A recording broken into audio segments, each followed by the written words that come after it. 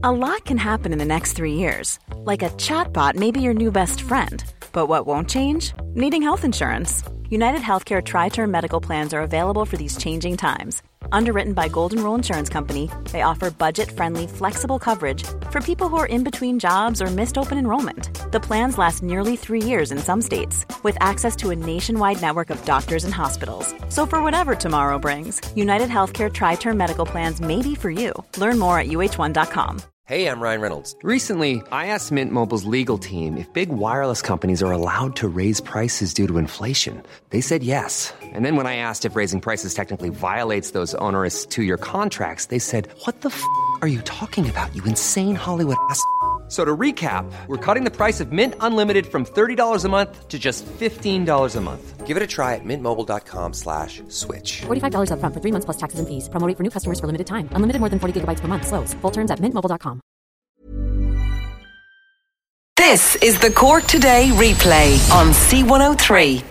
We're going to continue to discuss the fallout from the news of the Cork Mail Centre on Little Island, and it is to fully close in March of next year. Workers at the centre are now starting to express anger. I think yesterday when we were talking about it, there was just that sense of real shock, because they'd only found out the night before. They'd gone into work at 11 o'clock, and obviously 11 o'clock at night at a mail centre, busiest time. They're sorting all the mail overnight, and management, I suppose, would say they did it at that hour of the night when they'd all of the staff together. But it just came as a great shock to each and every one of the staff. So that then, as that started to sink in, that then turned to anger at the company, anger at politicians, and even anger at their own union for their roles in the decision. Staff now are questioning why the Cork Centre was chosen for closure by next March instead of the centres in Athlone or in Portlaoise, which were believed to be the other centres that were under consideration for closure as part of An Post reforms. And it was one of the points that I made yesterday. I want to see in black and white, when you put the Cork Centre, the Portlaoise Centre and the Athlone Centre, show it to us why the decision was made for the Cork Centre. We were hearing yesterday it was under capacity by 25%, but if that's the case, how much under or over capacity are Portlaoise and Athlone? Show it to us in black and white. So we're going to be discussing that on the programme this morning. At about 20 past 11 today, the wonderful Jake Carter is going to be joining us. We spoke with his big brother Nathan a few weeks ago. Jake Carter is playing for one night only at the Opera House in Cork tomorrow night, and in advance of that gig he joins us to have a little bit of a chat, a little bit of a bants about how life is going for Jake at the moment. And then we're also then going to take a look at Ballyhowrah country and that whole area of the Ballyhowras, which goes into Cork, it goes into Limerick, it goes into Tipperary. There are some stunning walks and trails and bicycle trails in that area, and there's lots to see and do. And an app has been developed to help you, if you are visiting that area, to help you enjoy the area, and it's an interactive app as far as I know. So we'll be finding out a lot more about that on the programme today. And then after 12:30 we'll go to the movies with Mark Malone. As always, your thoughts and comments welcomed throughout the morning. John in Cove says, I hope those people that were moaning yesterday about the heat are happy now. They got what they wanted. It's raining here in Cork Harbour at the moment. There are some showers forecast, even thunderstorms, John, but it will pass. It will pass. Actually, a couple of other people on about West Cork saying the sun is not shining. Actually, the sun, I don't know if the sun is shining anywhere this morning, to be honest, but Texter said the sun is not shining here in West Cork. It's windy and cloudy, so we're not all bathing in the hot temperatures you're talking about this morning, but I think it's going to get very humid as the day goes on. And someone else was saying, John in Clonakilty says, everyone seems to be talking about the weather, but there's no mention of the high winds that were in West Cork yesterday. We had gusts of up to 40 kilometres per hour. Just wondering whether weather forecasts never seem to know about that. We did mention that. We had a number of calls in yesterday saying the previous night was actually sounded quite stormy in West Cork on the Mislin Peninsula and on the Beara Peninsula. So it sounds like it's pretty much the same again today. But we are experiencing nice warm temperatures, and the forecast over the next few days is good. So we'll take that. This is the Cork Today replay on C103.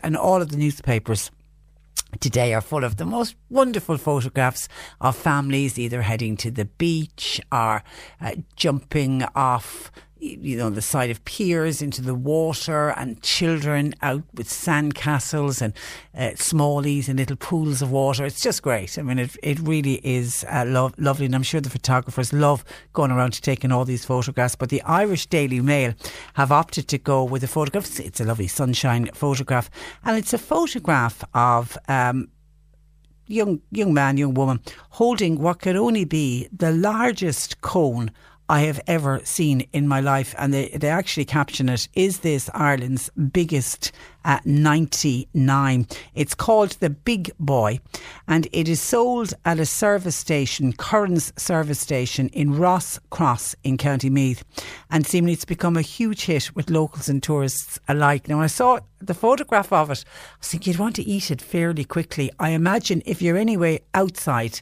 with a cone, a 99 that big, it would melt very fast. So I imagine the eating of it, you've got to devour it pretty quickly.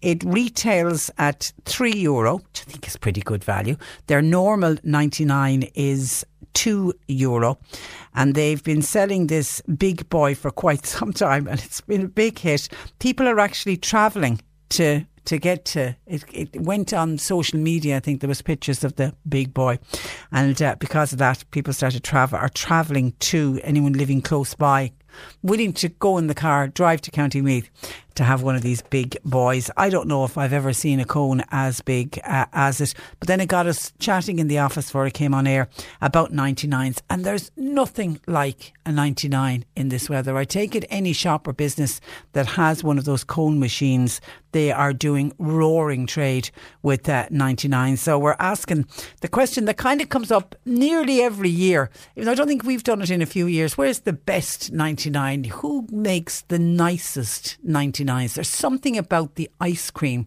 in a 99 that you don't get in any other kind of ice cream. I don't know what it is, and whether it goes back to our childhood and it was something that we grew up with, because the 99s it's a very Irish thing, isn't it, to go for a 99 in the warm weather. So who's doing the best 99 here across Cork City and County? Where's the best value? I mean, Cavan, or County Meath, that store in County Meath, their normal 99s are €2, but if you want to get the Big Boy, it'll cost you €3. So is €2, is that kind of the average price for a decent 99? And does it come with, do you like it with all the sprinkles and the sauces and all of that? My preference would be just give me the ice cream with the flake in it. You don't really need to, maybe a bit of strawberry juice, but nothing. I don't necessarily want all the sprinkles on top, but I know now when you go in, they'll offer you all kinds of everything. The hundreds and thousands is what we used to call those little sprinkles that we used to put them onto the trifles. Remember the boxed birds trifles, which you can still buy, and you get the little sprinkles of the hundreds and thousands on top. A lot of people like those on their 99 as well. So the best value 99, if you can suggest where it is. Where is the best tasting 99? And where, would you travel long distances to get your 99? Let us know if you've been having 99s. Where are you buying them from? And how delicious are they? We are going to stay on the theme of summer has arrived and this sweltering temperatures and the nice weather that we're experiencing at the moment, and it is causing people to go to the beaches and to the waterways to cool down. And there'll be lots of plans this weekend for people to go for picnics. We want to keep everybody safe. If you're going to the sea, if you're going to a local bathing spot, maybe a river somewhere in your locality that's known for swimming, and you want to take all the family to cool down across the weekend, we just want to make sure that everybody goes, has fun, and that everybody comes back safe. So we've invited Water Safety Ireland to join us on the programme, just to give some water safety advice at this time of the year. Because the one thing I've been hearing a lot about, and it's coming out from mainland Europe, where they really have quite a deadly heat wave in France and in Italy and in parts of Spain. They're talking about temperatures going up to the mid-40s. That's crazy kind of temperatures. And people going in swimming, this cold water shock, and that can lead to drowning. And of course, as we know, drowning happens in seconds. and drowning is silent. You know, you've got this image of somebody drowning and they're shouting and screaming, you know, help me, help me, help me. Of course, when you're drowning, that's not what happens with the panic and everything happening in your body. It is very silent and it can happen so quickly. So we want to keep everybody safe. So we'll have a nice piece on water safety, and also I'll touch on and tie in with, if you are going away on a sun holiday this year, my one piece of advice that I say to everybody is, as soon as you arrive at your destination and you've got your bags into the apartment or the hotel room, and if you're travelling with children, everybody just wants to get to the pool. It's usually, and after travelling and you've arrived and, you know, the door of the airplane is opened and that heat hits you and you're on holidays and everyone's nice and relaxed, but everybody, particularly the kids, want to get into the pool. Make sure when you get to wherever your destination is, check out the pool. Check out where the shallow end is. Check out where it gets deep. Check out if there's lifeguards on duty. Not always on duty, I have to say. In a lot of the holiday destinations, many of them don't have lifeguards. If they do, well, you know, well done. But then it can get very busy where you are, and the lifeguard has a real tough job on their hands. But just familiarise yourself with the pool, basically, is what I'm saying, and make sure all of the children know, you know, where they can go into the pool, where they come out of the pool, how far down the pool they can go before it suddenly gets very deep. And usually, if there's going to be an accident in a swimming pool on holiday, it'll happen, generally speaking, on the first day or within the first 48 hours. And normally it's down to the fact that people don't know the do's and don'ts around the pool, or where's the deep end or where's the shallow end. And I remember being on holidays a number of years ago, and we were at the start of our second week and the newbies were arriving. And, you know, everyone with a nice party atmosphere going on around the pool, and suddenly there was this, you know, screams and roars, and a woman had lost, she had twins, little twin boys, they were about 4. One was gone missing. She was shouting this child's name, couldn't find the child, and it was like a kind of a compound place we were staying in. People were running in all directions, you know, saying, what's he look like, what's he wearing? And he was an identical twin, so it was very easy for her to say, he looks just like his brother and he's wearing the same swimsuit. And everyone was running in all directions, and then suddenly there was like a deadly silence when the lifeguard realised there was somebody at the bottom of the pool, and it was the other little boy. Now, he was airlifted away and he ended up on life support, taken off the island, and he was brought to mainland Spain, and he was on life support for a number of days. Thankfully, he did survive, and as far as I know, he was okay after it. But I'm telling you, it just knocked the stuffing out of everyone and absolutely ruined holidays for people. I mean, for the rest of... I remember thinking I just wanted to come home when I was at the start. I was at the first day of my second week, and for all of the people who had just arrived, it was a very different vibe the second week of that holiday. It really was. So just please be careful. Everyone loves going away on holidays, but we want everyone to come back happy and safe with just lovely memories of a lovely time away. This is the Cork Today replay on C103. On the 99s was the best place for the 99s. Here's some of your calls and texts coming in. The best 99 I've ever had is from the shop in Garryvoe. It's fab, says Tess. Centra in Ballyvourney have beautiful tasting 99s, and they're generous 99s. Boherbue, super value, very good 99s, says Margaret. Thank you, Margaret. And John Murray's shop in Garryvoe, they do the best tasting 99s. So I'm assuming that's the same as Tess saying the shop in Garryvoe. It's John Murray's shop. That's 2 votes in there for the shop in Garryvoe. Not that we're looking for votes, we're not. Okay, Eddie in Mahon says Scally's super value in Blackrock in Cork. The 99s there are so good, says Eddie. They're actually divine. They're so divine. He has 2 whenever he goes. Michael in Mallow. Foley's in Beecher Street in Mallow. They do a wonderful 99. JJ in Ballincollig. Quish's super value in Ballincollig give out really big 99s with the flake. JJ describes it as being massive. That's Quish's super value in Ballincollig. And Chris in Mallow says, if you go to Rathmore, the petrol station on the Killarney side, it'll take you a month to eat the 99s. They're so big in there. And Margaret in Macroom says, Cost Cutters in Masseytown in Macroom, they do a wonderful 99, and it is really good value. Thank you for that. 1850 333 103. John Paul continues to take your calls. Text, WhatsApp 0862 103 103. There was a lot of anger and disappointment on the programme yesterday when the news from An Post that it is to close the Cork Mail Centre in Little Island with the loss of 240 jobs. Labour Party Dáil Deputy Sean Sherlock joins me to discuss this in more detail. Good morning to you, Sean. Good morning, Patricia. Now, Sean, it's been known that one of the 4 mail centres was to close. Why do you believe An Post selected the Cork one? If you take the premise that one of the centres was to close, then that had to have been based on a set of criteria. And what I'm questioning is the transparency of the criteria that were used to close Cork. And there was a McKinsey report which was done by this set of consultants, which looked at the other mail centres at Lone and Portlaoise, and I'm not convinced that within that report, based on the criteria that were set down, I haven't had sight of the report, but I'm not convinced that the recommendation within that report was to close Cork. What I can't understand is why, if you have Athlone and Portlaoise within 40 minutes drive of each other, and Cork then servicing the whole of the southwest of the country, if you will, or thereabouts, why is it that they decided to close Cork then, and what was the rationale?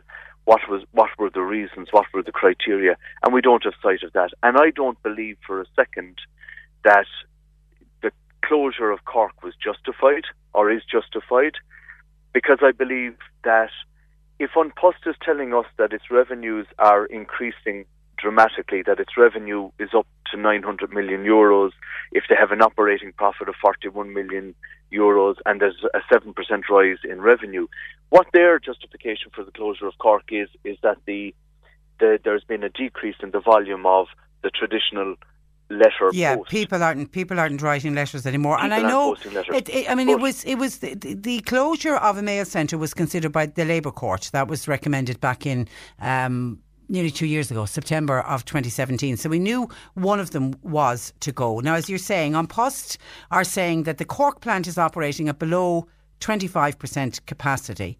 Do we know about, leave Dublin out of it, I don't think Dublin was ever going to be considered. Do we know what was the capacity at Athlone or Portlaoise? No, and this is the point. We don't have transparency on the decision that was made to close Cork. So I don't accept at face value the argument that Cork was operating at less capacity to the tune of 25%, or that it was down 25%. Because the overarching argument here is that if there has been a 40% rise in parcel volumes, then what that means effectively is that if you take Cork out of the equation, that all of the parcel services are now going to be moved into either Portlaoise or Athlone or Dublin. And to my mind, I just can't see how, if An Post are going after the parcel volume of business and the proof of the, and if there's a 7% rise in revenue, then that to me would represent an opportunity of An Post to keep Cork open, revise the decision to close, any centre for that matter, and continue to tout for the business of delivering more and more parcels. And we only have to look at our own consumption, our own behaviour as consumers, to know that the amount of times in a month that the delivery van arrives at our house to deliver something that we've bought online, if you extrapolate from that, An Post has the Amazon, contract. Amazon is delivering, a massive amount of parcels, and I don't understand why there is a justification then to close Cork on the basis that, those contracts are delivering significant revenue for An Post, and revenue is growing, and therefore... Didn't I read that An Post say that they intend to invest €15 million in parcels infrastructure across Cork City? Well, what they're saying is that they're going to, their press release is telling us that they're going to invest more in Oliver Plunkett Street, the GPO, that there's going to be a new, delivery unit, an investment in Skibbereen and, the Mallow centres and so on, will be buttressed, Kinsale and Bandon and so on. But that, to my mind, still doesn't address those, to my mind, and I said this on the record of the Dáil yesterday, are piecemeal responses. Like, if you take An Post from a corporate point of view, what they are saying here basically, and this is the contradiction that I see, is saying we're increasing our revenues, our parcel service is increasing, but we're taking out one of the parcel sorting centres at a time when our revenue is increasing from parcels, a greater tranche of the parcels delivery market, if you will. And I would ask that we would have sight of the McKinsey consultants report, because I would love to kick the tyres. There has been no tyre kicking of the criteria used to close Cork, because we haven't seen the criteria relative to Portlaoise or Athlone. Now, because I even made that point yesterday. If An Post could clearly, in black and white, show the three centres, Cork, Portlaoise, Athlone, show who's doing what, and if it is the case that the Cork one is operating at below capacity compared to the other two, then so be it. Well, but it's when we don't know. We don't know, and this is the point. And okay, it is a semi-state body. I questioned the minister quite robustly on this yesterday. His response to me was that this is an operational matter for An Post. But at the same time, I think the people who work in Little Island, the least they're entitled to is some degree of justification as to why they now find themselves in the position where they're going to lose their jobs. And we have to express some solidarity for the workers there. 240 jobs is a significant job loss in Cork. And if it's done on the basis that there's no transparent justification for it, then I think that the decision, personally, I think that the decision is wrong, but you might say, well, you would say that anyway because you're a Cork TD. But I'm trying to be as objective as I can about this and say, well, let's look at Portlaoise, let's look at Athlone, let's look at Cork. Do a compare and contrast between the three. Is Cork the least efficient of those three, we'll say? And if it is, so be it. And if it's not, then justify why you're closing it. Absolutely. And I have, based on conversations I've had with people across the sector, I have a suspicion that the McKinsey report recommendations were not fully accepted by An Post. And let's remember as well, Patricia, that it's not too terribly long ago that TDs like myself stood up in the Dáil and agreed to give An Post the €1 price tag for a stamp on the basis that it would give them a fighting chance. Yeah. And what An Post has turned around and done now is they've just absolutely, I would say that they've kind of used this opportunity now as to take the path of least resistance and say, well, we can further restructure and rationalise our services, and in the course of doing that, let's take Cork out, because the pocket of resistance in Cork won't be as strong as it would be, for instance, in Athlone. And they're not reducing the price of any of their stamps. The McKinsey report that you speak of, it sounds like it's the third secret of Fatima. Why has nobody got their hands on it? Well, you see, I don't understand this. I mean, we're very good in this country at drafting reports, and consultants, are making a fortune. The legal profession and consultants make a fortune off the back of, government policy and, policy by, entities like An Post.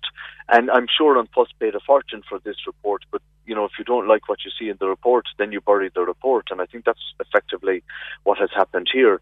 Now, if it was a private company making a decision and it went out to a set of consultants for some recommendations and they didn't publish a report, you'd say, okay, fair enough, it's a private company, it has that right. But this is a semi-state report, and there is a reporting mechanism.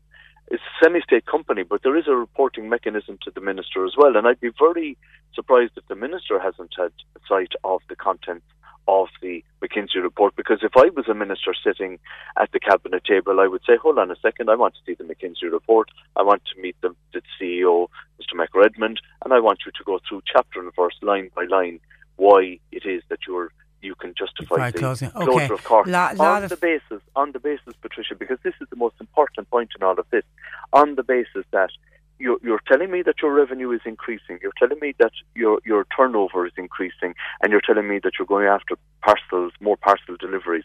Where is the justification for the closure? Okay, a number of listeners want to get in with points to you, Sean. Firstly, people are saying Minister Naughton stood up for Athlone. That's why it survived. Why did no senior Cork TD not do the same for Little Island? And Anne said she heard in another radio discussion that Athlone was to close, but political pressure stopped it. So Cork is now closing. Well, this is political, and I said this on the record as the Dáil yesterday, and they went for the path of least resistance, the one whereby there would be the least political resistance. And I did say on the record of the Dáil yesterday that I do believe that, if you're sitting at Cabinet and there are job losses happening in your region, then I think, there's a moral obligation to at least question why those job losses are taking place. You have in Athlone Kevin Boxer-Moran, who, for the record, I'm a great admirer of because of what he did and delivered for Doneraile Court. Given that we had a plethora of ministers through Doneraile Court, and he delivered. So I don't think it was Denis Naughton per se was the most influential person. I would say that perhaps it was Kevin Boxer-Moran, but he stood up for Athlone.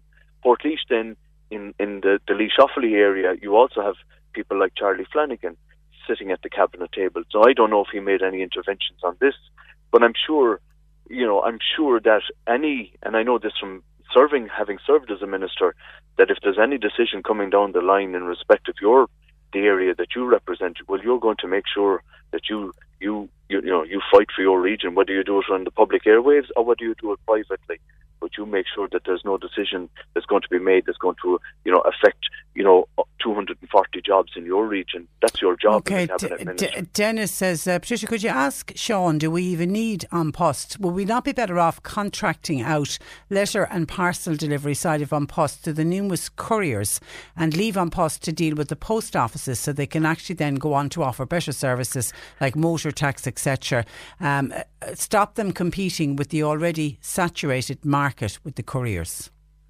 Well, you see, I would say respectfully to that person that there is this thing called the universal service obligation, whereby you have the 5-day delivery service, where, in law there is this provision whereby people are entitled to have their letters delivered on a 5-day service. Even if you live in a very rural area. Even if you live in a very rural area. But I would say at the same time that I do believe that the universal service obligation that they call it, I think that that's under threat now, because I think An Post, from a corporate strategic point of view, is going to take out, parcels services in Cork, and I think what they're going to go after next is the letter services, and that your postman and postwoman that delivers the mail every day, they might now be reduced in the longer term because of a strategic decision that might be made by An Post down to maybe a 3-day service or a 2-day service, or you might be going down to the local supermarket if you live in a rural area, or driving into the nearest town to collect your post. That's what I can see happening down the line. To answer the point that answers the point that's made by your listener in respect of the universal service obligation. But there is a shrinking letter post offering because we're all using email and electronic communications.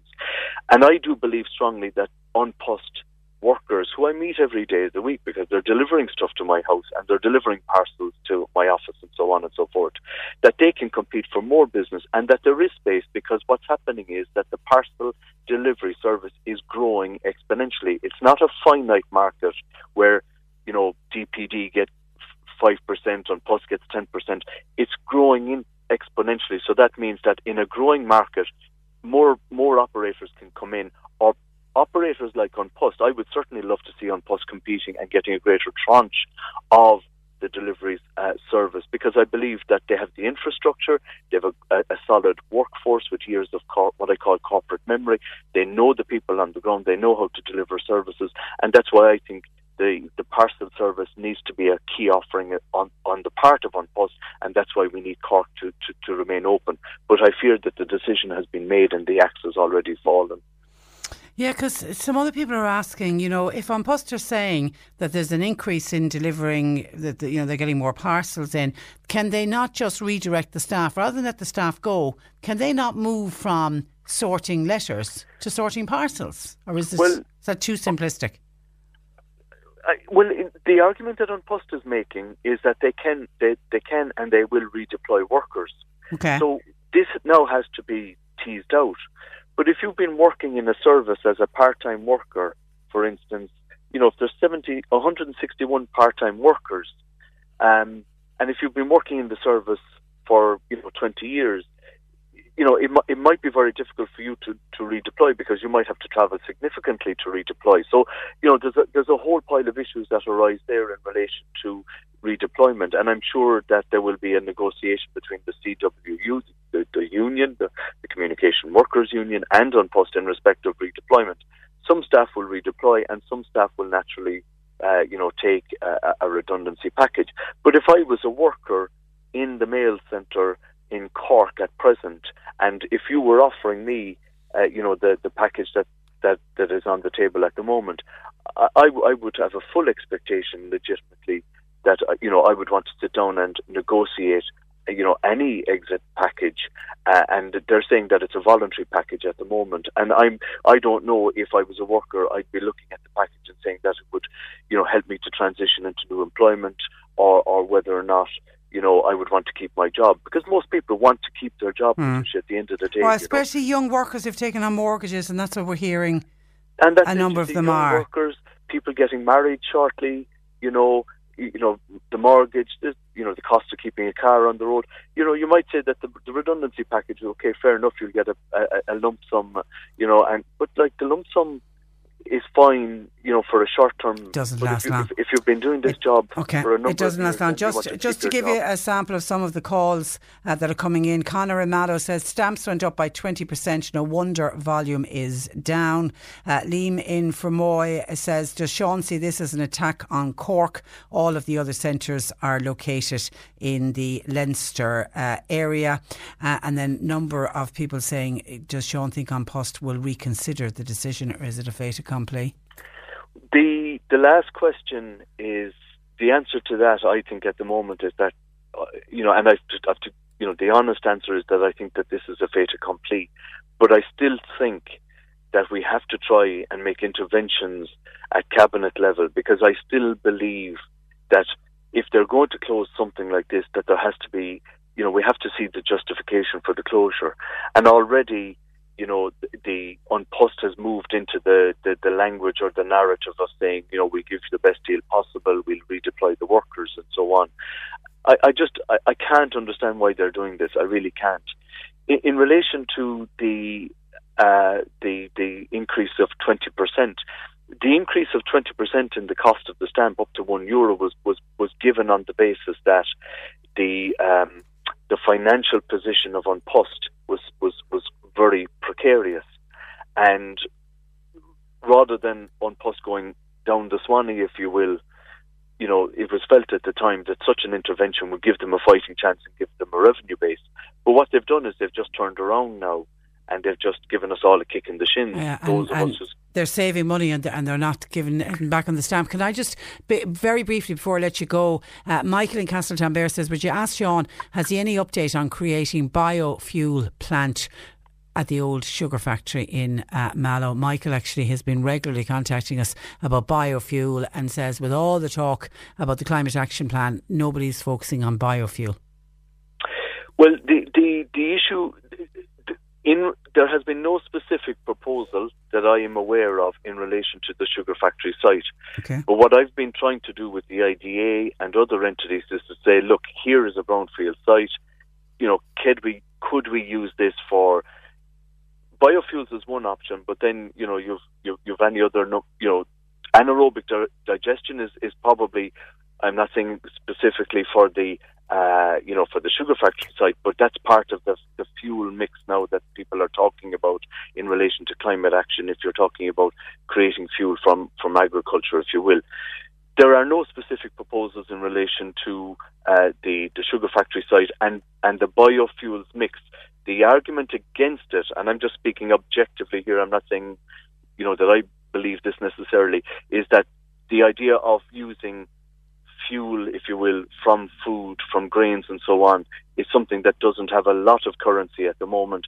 And whether or not you'd be using other things like, miscanthus or wood pellets, there seems to be a movement away from that type of energy source at present. So do you know why? I think I believe that it's because you're growing trees to make wood pellets, to burn, and there's a carbon element to that, or carbon producing element to that. I think the movement, if you will, or the thinking, and this is all I'm talking about here today, is just the thinking at the moment in relation to fuels is for wind, wave, energy, solar as the alternative sources as opposed to biofuels. Okay, but it is kind of ironic that we're talking about reducing our carbon footprint, and yet what An Post are planning to do is going to increase their carbon footprint by vans having to travel up and down the country getting mail in and out of Cork. Well, effectively, you will have more of the big green lorries going up and down. Yeah. Okay, I'm way over on time. I have to leave it. Listen, I appreciate you taking our call, Sean. Thank you for that.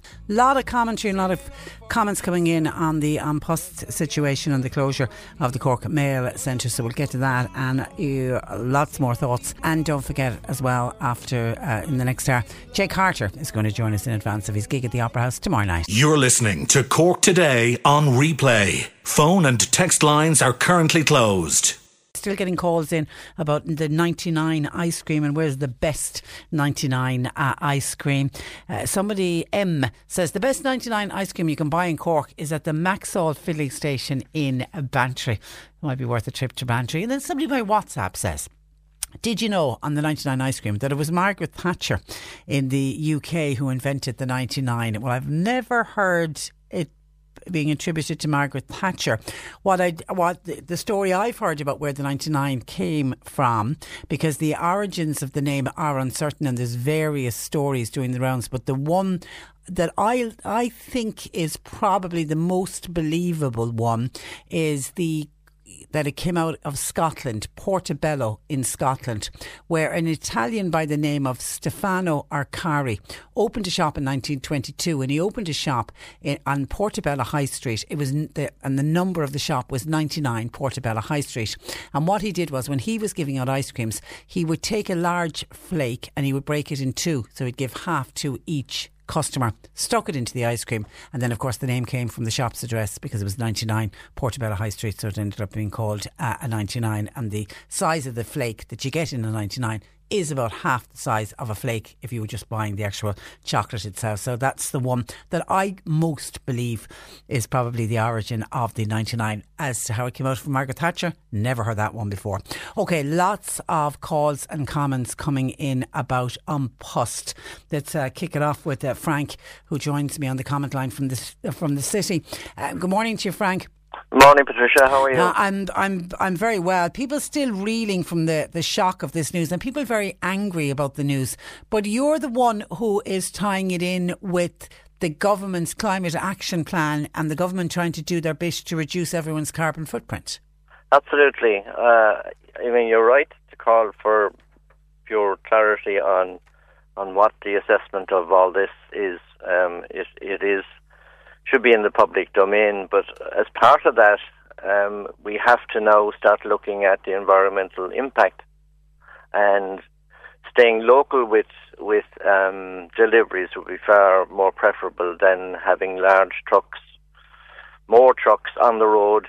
As the speaker from An Post said the other day, I was listening to him, and he said because the road network is so good now, that they're able to put trucks and what have you on the road more and provide a better service. So we're going, as Sean Sherlock said, we are going to see a lot more of those big green An Post vans heading out of Cork every day up to Athlone or up to Portlaoise to sort our mail to get it back down to us. And they're talking about heading up into the far reaches of Donegal and whatever. So that, to me, seems to be a retrograde step on the government's part. But I'd like to see somebody from An Post saying, yes, we did an environmental study. I mean, if you go for, if a developer wants to go for a planning of an area, they're obliged to do an environmental impact study. Yeah. So has An Post done an environmental impact? It's a good point. It's study. a good point, and it comes on the back of a week of the government talking about the climate action plan and telling all of us we need to reduce our carbon footprint. They need to be the leaders on this. It's a good point. Frank, thank you for that, and thanks for joining us. Totally enjoy your programme. Thank you very much. Jerry in Carricktool says, isn't it a bit late now for the politicians to be coming out crying over the news of the Cork Mail Centre closure? Where were they for the last 2 years? Everybody knew, according to Jerry. Dogs on the street knew that it was marked for closure. The political people in the Midlands fought for Athlone due to the lack of employment in that area and recent big closures. Everybody working in the Mail Centre will tell you this, and while they're upset yesterday, many of my friends working there, says Jerry, knew that it was on the cards. But what adding to the anger and the disappointment, I think, for the staff, according to Jerry, was the news came so fast it shocked people. People thought that a meeting would have been called and they would have had a few weeks' notice to prepare themselves, but it came out of the blue. So too late now for the politicians complaining and giving out. They surely knew that this was coming. They should have been fighting. Why have they, when they're not fighting for this over the last 2 years? And I know I heard some of the An Post workers are a bit upset with their union representation as well, because they're questioning, when did the union reps know about it? Because it seems the union rep had a press release ready to go as soon as it was announced. So they're a bit annoyed about that as well. And I think, Jerry, you're right. I think, the dogs on the street knew that one of the Mail centres was going to close. We knew that after the Labour Court recommendation in September of 2017. So nearly 2 years ago, the Labour Court made a recommendation for the closure of one of the Mail centres. 4 Mail centres: Cork, Athlone, Portlaoise and Dublin. Everybody accepted that the Dublin one wasn't going to go, so it was going to be between Cork, Athlone and Portlaoise. And I don't know, and unless some of the workers listening want to talk to us about it, I don't know if the workers themselves would say, oh, we knew for sure that the Cork one was going to go, because I heard that people in Athlone and people in Portlaoise, the workers up there, were equally as nervous. Nobody knew for sure. They knew one of the 3 would go, but nobody categorically knew which one it was, and that's why it seemed to have come as such a shock to some of the workers. Thanks for your comment, Jerry. Eileen in Barry Rose says, could they not lease out a contract to courier services? There are so many new courier services now set up covering very rural areas such as peninsulas, etc.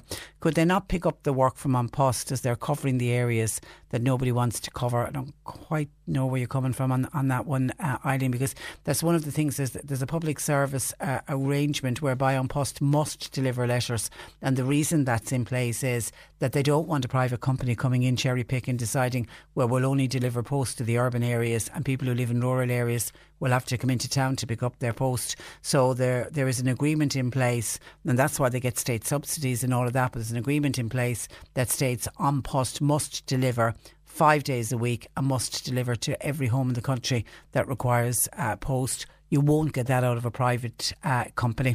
Anne says Dublin should be queried.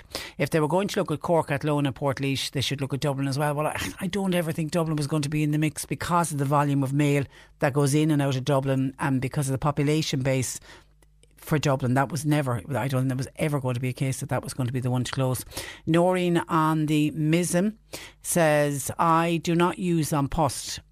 They are very efficient, but I also use courier services for online shopping, and some of the online sites use couriers instead of An Post. So couriers are doing well out of this. Can An Post not pitch for a courier service? Well, An Post have the arrangement with Amazon. It's one of their biggest, if you want to call that a courier service. They have an agreement with anything that's bought through Amazon that comes through An Post. They went out of parcels, but then they realised they were losing out and they came back in. So they are very much in there in that market delivering parcels. That's the one side of the business that is doing well for them, while they're saying the letter side of it is down 7%. the parcel volumes, what you're talking about, the courier end of it, that's grown by 60%. So they're well in there. They're well in there in covering that side of the market, and that's the one that certainly is going to continue. Post people, this is by text. Post people are invaluable, says this texter. Most couriers in rural areas haven't got a clue where they're going, and they always want to drop parcels into a local town. You won't get the same from An Post. Yeah, the postmen and postwomen are absolutely fantastic, and they have this public service arrangement that they must deliver post, so they are great, whereas a courier doesn't. Hi, I'm really annoyed about the Cork Mail Centre in Little Island closing. Kind of smacks of what happened with the sugar factory in Mallow when that closed some years ago. And again, it came out afterwards that it should never have closed, and that came with the loss of 200 jobs. Are we going to be looking at something similar with the Cork Mail Centre, whereas they'll come back in so many years' time and went, oops, we got that wrong, we never should have closed it. 1850 333 103. Also coming into us on by, where's this text that I want to get to, because I really want to give a mention to this. This was Michael, says Patricia, a very hearty congratulations to your roving reporter Fiona Corcoran of the 96 and C103 newsroom on scooping a top award from the Law Society. Fiona is a class act, and she's destined to go far. Every good luck to her. Kind regards, and that is from Michael. And in case you didn't hear it, I was chuffed by this yesterday. Our senior news reporter Fiona Corcoran, who often joins us on this programme, if there's ever a breaking news story, Fiona Corcoran will always be our first port of call. And she was recognised yesterday for her people-centred court reports. They were the Justice Media Awards by the Law Society. The awards are presented by the Irish Law Society, recognise outstanding broadcast and print journalism that contributes to the public's understanding of justice, the legal system and legal issues. The judges awarded a merit certificate to Fiona for her rich and detailed approach to court reporting, seeking out those involved in the cases she covers to get their reactions and warnings to others. And there was a big kind of a gala type lunch that was held yesterday at the Irish Law Society at Blackhall Place in Dublin, and we are chuffed and so proud of our senior news reporter Fiona Corcoran. Thank you, Michael, for that text. I shall pass on your best regards. 1850 333 103. Another best cone coming in. Remember, we're asking you, keeping it light and bright for the looking forward to, even though everyone's saying we don't have sunny weather today, Trish, we don't. It seems very overcast and miserable, even though the temperatures is going to, they could be quite a muggy afternoon. We're at about 18 degrees now. They could go up to 24, 25 degrees this afternoon, and who knows, maybe a bit of sunshine will break through. If you're heading out for a 99, we want to know, where's the best 99, the best tasting 99? I think rather than the size of it, it's got to be the taste, that really rich, creamy taste of the ice cream. Best cone in Mitchelstown can be had at the Spar, Upper Cork Street. It's so lovely and creamy. See, when I hear that a 99 is creamy, that's the kind of 99 I'm looking for. Thank you for that. Texting 0862 103 103. C103 Jobs. A person is wanted for some light housework and to prepare a dinner. That's in the Buttevant area, while pipe fitters are wanted to work with a mechanical contractor in Cork. Person wanted for building work, that's in the North Cork area, and a full-time maintenance technician is required for work in Bandon. You'll find all the details and more job opportunities by going online now. Just go to c103.ie/jobs for more. More of your calls and comments coming in about the Cork Mail Centre in Little Island for closure. WhatsApper says the closure of the Little Island Mail Centre, that's been on the cards as far back as 2007. According to a news bulletin on RTE. Goodness me, I mean, I wonder where they're coming out with that stat and that information from. I mean, to me, the closure of the Mail Centre was, the first time it was considered was the Labour Court when they made the recommendation in September of 2017. And obviously that was looking at An Post.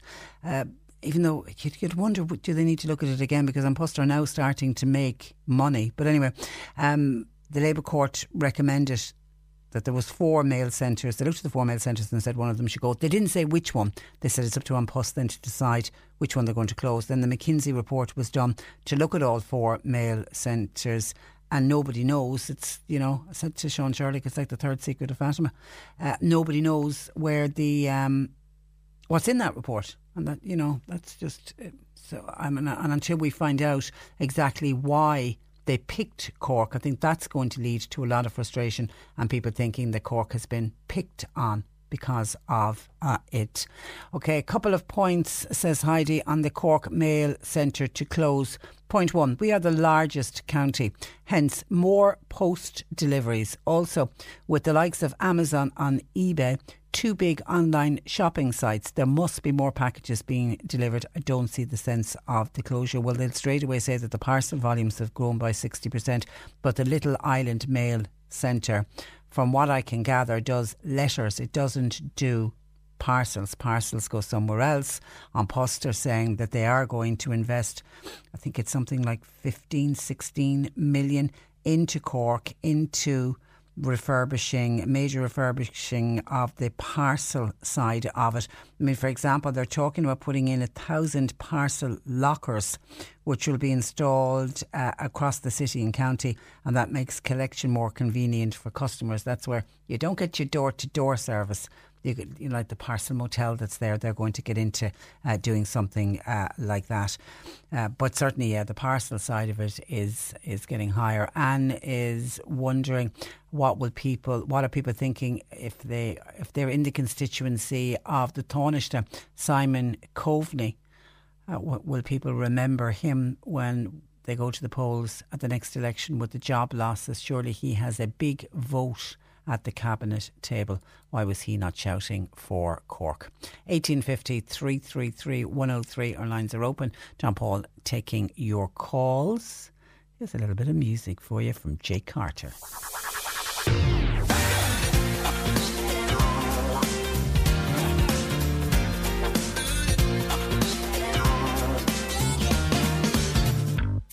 You taste so freaking good when you kiss me, yeah. Lips over my skin, and you know it gets me higher than I've ever been. You make my record spin, and it stops. You move your body through my soul, and it's like running into a thunderstorm.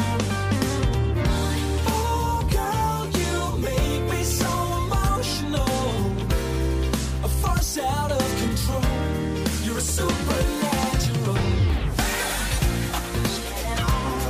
supernatural, you're supernatural. There's nothing I can do. I'm addicted to you. You're the one who fits the shoe. There's no other girl like you. Move your body through my soul, and it's like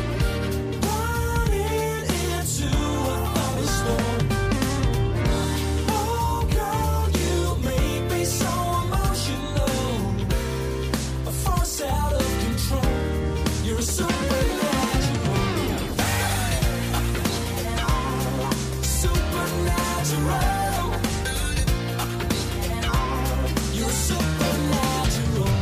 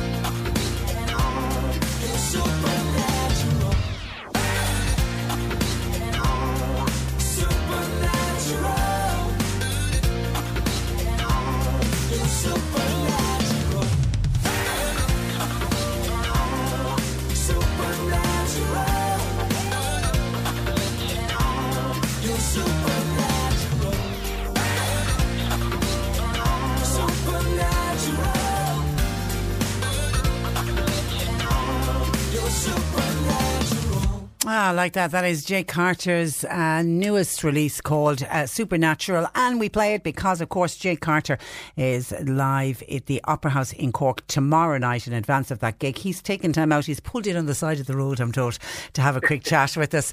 Good morning to you, Jake. Good morning. How are you? We're very well. You've played the Opera House before. Is it a venue that you like? I played the Opera House last year, and to be honest, it's one of my favourites, if not my favourite venue in Ireland.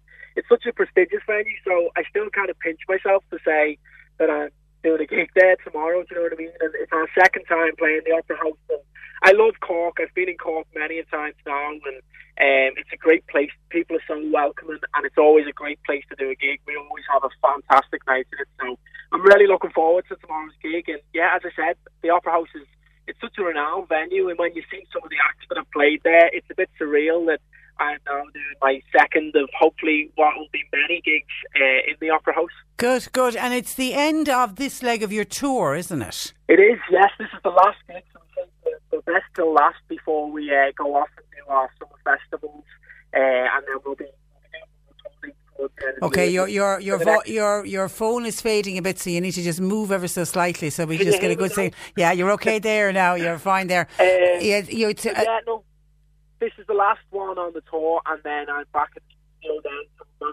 so I'm writing and back to getting some more new music ready to release towards the end of the year. And for those, Jake, that haven't seen you live before, I mean, we had your brother Nathan on the programme a few weeks ago. You're not a country singer. No, I'm not. No, it's very much sort of pop music, you know what I mean? But it's crazy because at our gigs, we get a huge age range now. There is a majority of younger ones come to see us, but there's also a lot of parents that come to see us. There's a lot of more mature people, will we say, and they seem to have a great gig as well. So although it's not country music, it's very pop and it's very kind of fresh and energetic, and we like to put on a show as opposed to just singing songs. So but the actual music side of it would be very much pop orientated.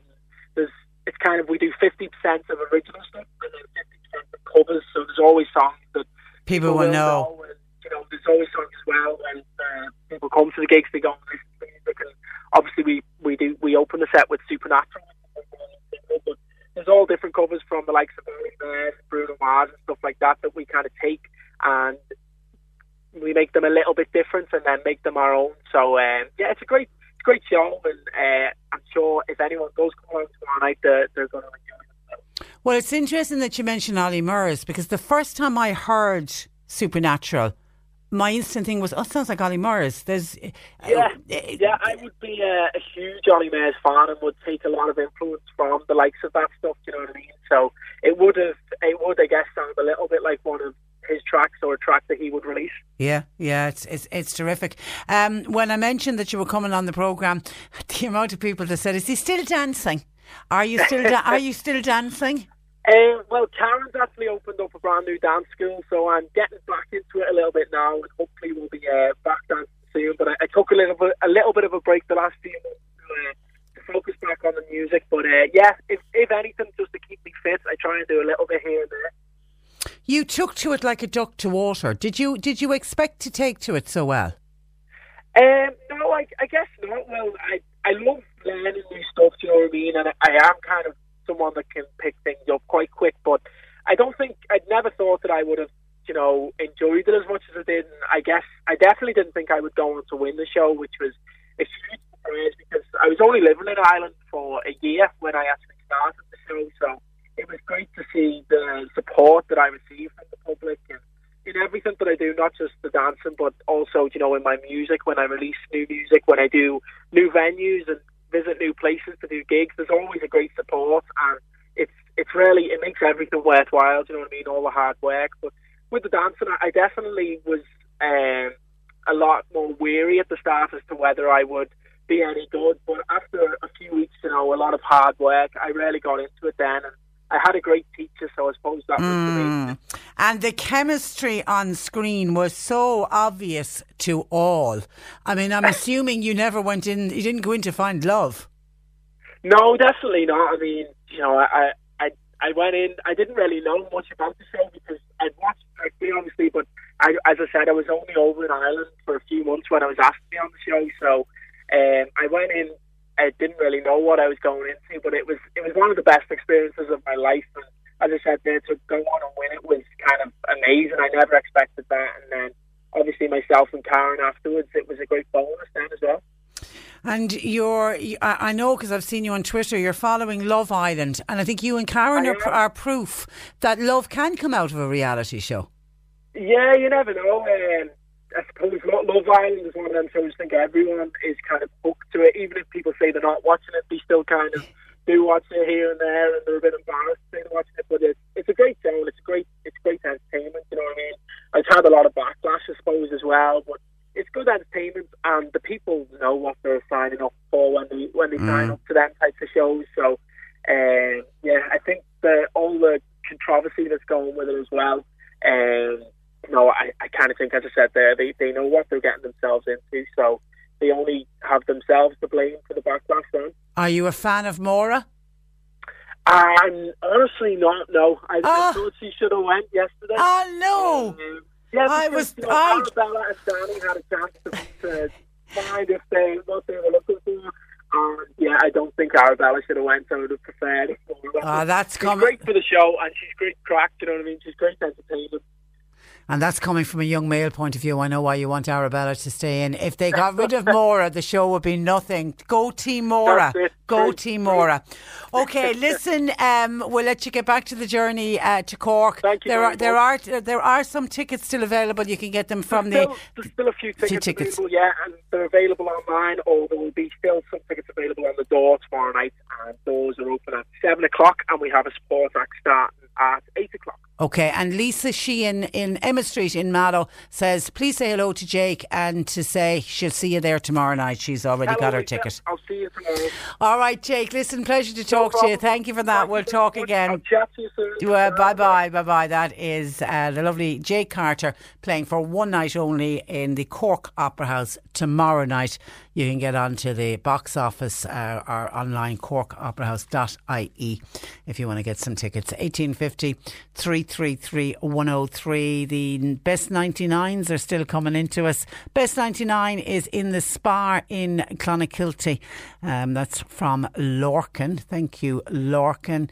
And then someone else says it's true, creamiest 99 in the world. What is that reacting to?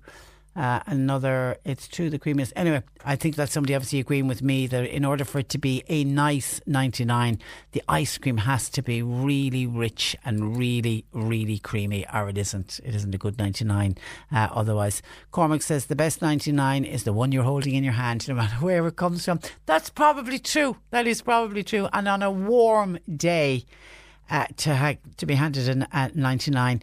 Johnny was on to say Bat Maguire's shop in Castletown's End. They do one mean 99.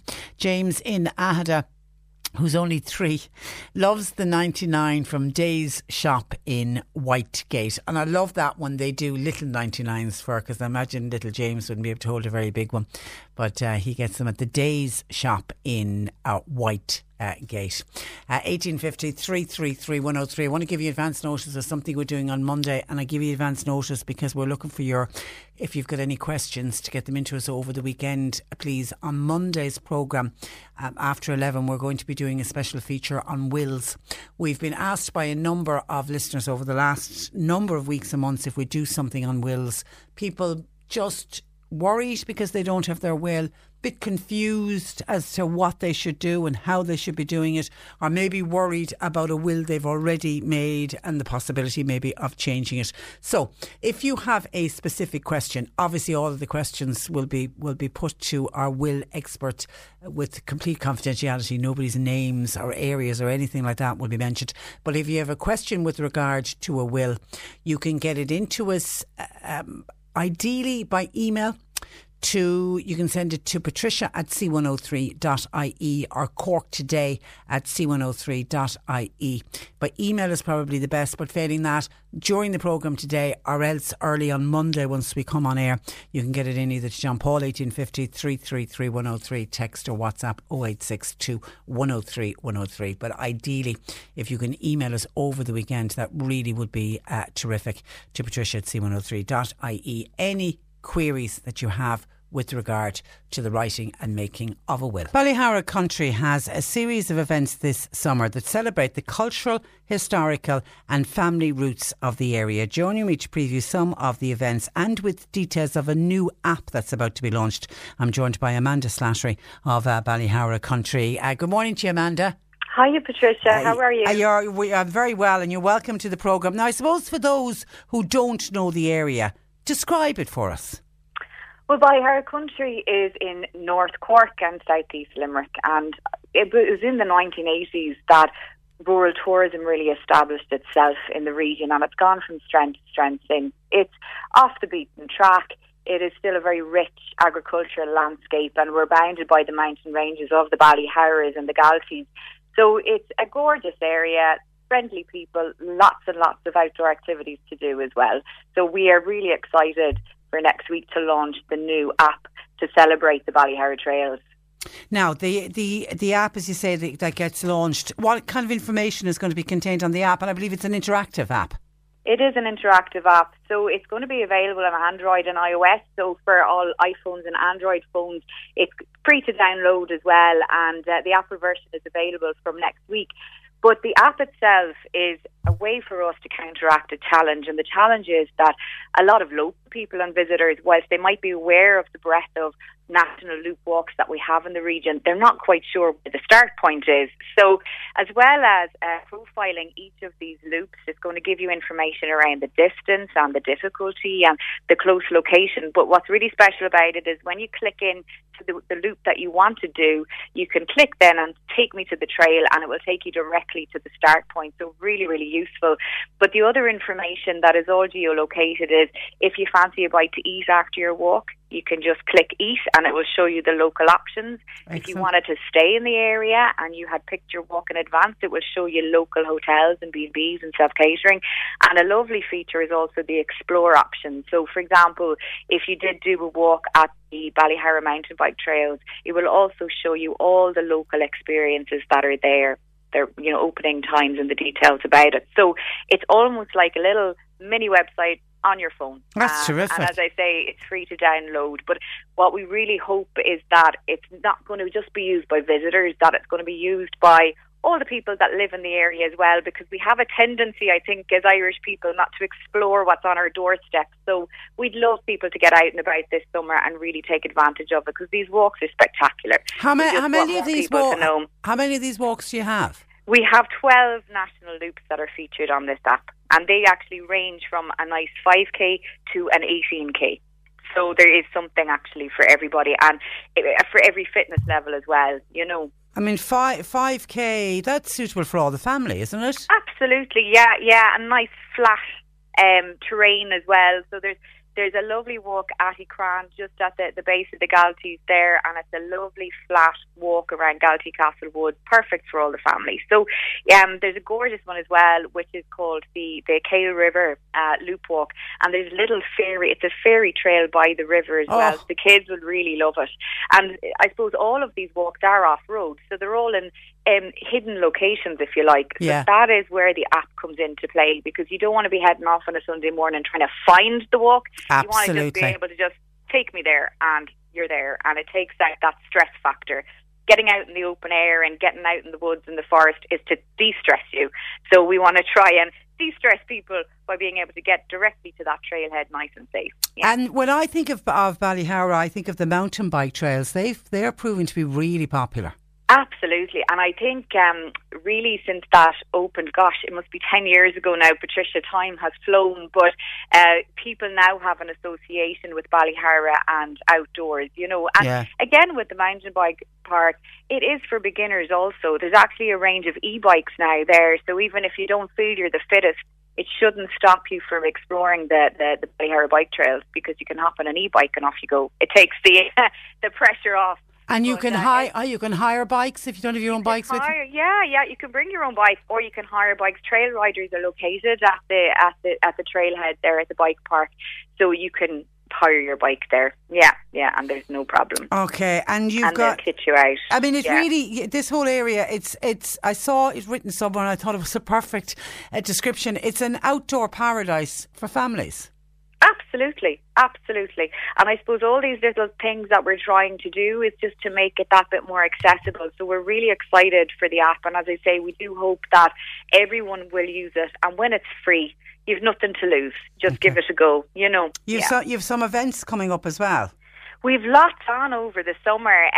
There's one event that I'd like to tell you a little bit about, which is our Ballyhara Family Adventure Day, and that's on Sunday, July 21st. And just as you said, Patricia, this is really aimed at families and young kids, and it's really pitched to try and encourage people to access all the outdoor activities. So in a day, there's going to be lots of different samples, including yoga walks, including little fitness boot camps, including giant Jenga.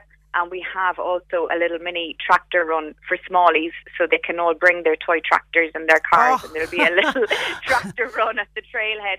And of course sampling the mountain biking. So again, it's our way of trying to encourage more families to access these, and once you know a little bit more about it, I think it will encourage people to get out and about more regularly in the region. So that's on Sunday, July 21st, and you can book tickets now. The ticket line is open, as they say. And we have a bit of a different event actually in September. It's a bit off, but something to think about. It's September 28th, and it's our Ballyhara Wellness Day. And this is a day where we're having in the Kennedy Rooms in Bruff a day of mindfulness, a day of relaxation, a day of yoga, something really gorgeous just to switch off. And there's a ticket line, as I say, is open for all of these events, but for that particular day it also incorporates a lunch with all the local produce and fresh produce from the area as well, which will be designed by chef on site. So that's going to be sounds like a perfect day. And especially at the end of the summer, kids have gone back to school and you're just nice and relaxed. Absolutely. And we have another very exciting event happening actually on the 13th of July, and that is the Battle of Kilmallock. And I just wanted to tell you a little bit about that, because this is a reenactment, a medieval reenactment, and there is a battle all day. It's turning the clock back in Kilmallock into medieval times. It's a spectator event. There's going to be lots of stalls, lots of craft, and of course medieval battle fight to the finish. So something a little bit different. Who's doing the reenactments for you? We have a number of different reenactor groups that are coming to Kilmallock, and we don't expect the audience to get too involved. Okay. That's always a great day. And I've been at a few of those over the years, and they're fantastic. So they really are great. So a lot happening. And of course this weekend in Charleville is the Charleville Show. It's their 40th anniversary, so that's the 29th and 30th. And one more thing to flag is of course the opening of Doneraile Court that opened last weekend. So that's a great cause of excitement in the region, because a lot of people would have been using the park for many years now, but to be able to access the house will be fantastic. So tours are running from 10 to 6 every day since Thursday the 24th. So Okay, listen, you're jam-packed, you've got a lot happening. Will you let us know when the app goes live so that we can tell people on how to download it? Well, absolutely. We're launching on July 4th, which is next Thursday. Okay. So from that day forward, we're good to go. And what do people look for if they're going to the App Store? So, Ballyhara Trails Guide app. Ballyhara Trails Guide. Okay. Listen, good luck with it, Amanda. Pleasure to talk to you. Thank you for that. You too, Patricia. Thanks for joining us. Bye-bye. That is Amanda Slattery from Ballyhara Country. We will catch up on calls and comments coming into the programme. We're also going to offer advice. I know everyone's saying the weather forecast, the weather isn't great today. Might get a bit brighter this afternoon. It's certainly going to be quite a muggy afternoon. The forecast across the weekend is quite good as well. Many people will be heading off to beaches and the waterways, so we're going to have some water safety advice in the next hour. And of course it's Friday, which means we're going to be going to the movies with Mark, and I'm particularly looking forward to this because Mark went When you're ready to pop the question, the last thing you want to do is second-guess the ring. At BlueNile.com, you can design a one-of-a-kind ring with the ease and convenience of shopping online. Choose your diamond and setting. When you find the one, you'll get it delivered right to your door. Go to BlueNile.com and use promo code LISTEN to get $50 off your purchase of $500 or more. That's code LISTEN at BlueNile.com for $50 off your purchase. BlueNile.com, code LISTEN. Along to see the new Toy Story movie. I don't know how many people have gone along to see it, but by all accounts the reviews are quite good, so I'll be interested in hearing Mark's take on it. You're listening to Cork Today on replay. Phone and text lines are currently closed. We've been talking about An Post and the closure of the Cork Mail Centre. That's prompted Eileen to contact us in Mallow, saying, who is responsible if you post an item and it goes missing in the post? It's happened to me on a number of occasions, and when I've contacted An Post, they wash their hands. I don't know for sure. I'd have to do some research on that as to what actually happens when an item goes missing in the post. Do you post at your own responsibility that if it goes missing? Because items, of course, will go missing. I'm assuming that you do. I know with the registered post, people always assumed if you send something registered post, so there was almost like an insurance that you were guaranteed it was going to get there. I mean, certainly there's more of a guarantee it will get there than if it wasn't registered. But we in the past have heard of people who sent items registered post, cash in particular, and there was no comeback when the item went missing and when the item of registered post never arrived. So I'm assuming it's the same for if you post a card or a letter and it goes missing. Over the years, I've had items, not many, I have to say. I have great faith in An Post, and I was only saying it yesterday, I have great faith in their next day delivery system, which I'm a bit worried about when the Cork Mail Centre closes in Little Island. Can they guarantee us here in Cork that we will have next day delivery? I don't know if they will be able to do that or not. But items going missing, has anybody followed up on an item going missing, and did An Post ever take responsibility? Did you get compensated in any way? If you have a story to tell us and advice for Eileen on that, items going missing in the post, would love to hear from you. 1850 333 103. Now, there's a WhatsApp in about cyclists that this will annoy a lot of people. This is this divide again between cyclists and motorists, and it's something we tried to deal with this week on the programme, about trying to share, everybody sharing the road. It never seems to work. Now, I'm slow to call out exactly where this happened because I've no proof of that it did actually happen or what's the name of the cycling club. So for that reason, I'm just going to give it out as a general comment that has come in, except to say that it happened in the West Cork area at about 7:30 yesterday evening, which was a beautiful evening. It was warm and sunny. Our listener says, I approached a large group of cyclists. When I got the opportunity to pass them, as I was overtaking them, they built up speed and they spread out on the road, and they were jeering each other on as I passed them out. I ended up having to build up speed in order to pass them out before oncoming traffic were to approach. I got such a fright, my legs were actually shaking. I also had my daughter in the car with me. It was appalling, the carry-on of them on the road last night. I'm assuming that they are a local cycling club. If a car had come in the opposite direction, the cyclist had made it impossible for me to push back in. That sounds absolutely atrocious and a frightening situation. And the fact that it was a large group, they were obviously a large group that were out training, and I take it that's going on a lot in the evening. I'm slow to say that it would be a local cycling club. I mean, surely a local cycling club are very professional when they're out on the road, for want of a better word, and that they are that everything that they do is to do with safety. I mean, obviously there's a training aspect to their cycling, but that safety always comes first. I mean, to hear people jeering each other on, and it sounds from that text like they were jeering each other on because this lady decided to overtake, and she'd waited. They were a large group. She waited until she got a good stretch on the road to overtake, and then they start speeding up and spreading out across the road. Very irresponsible is what it sounds like. 1850 333 103. I'd be interested if any local cycling club is listening. Could you ever see any of your members carrying on like that? Because that's just a licence for disaster. Somebody's going to get hurt in a situation like that, that's for sure. Back to the Cork Mail Centre, Colette says, surely any business, if you're in any business, you do your homework, resales, etc. When they built the state-of-the-art sorting office, as in the scale and the operation of the services, it's not that old, it's new. It's easy to say they built it by taxpayers' money. An Post put up the price of stamps to pay for the building. Now it looks like they put up the price of the stamps to pay for the redundancy.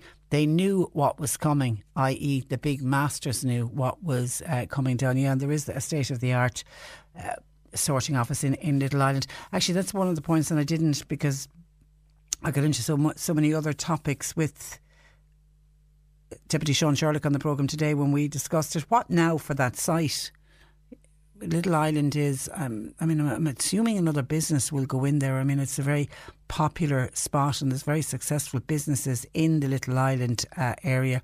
But for the other businesses there, I imagine they would want to make sure that when the Cork Mail Centre is gone, that a new business moves in there as quickly as possible.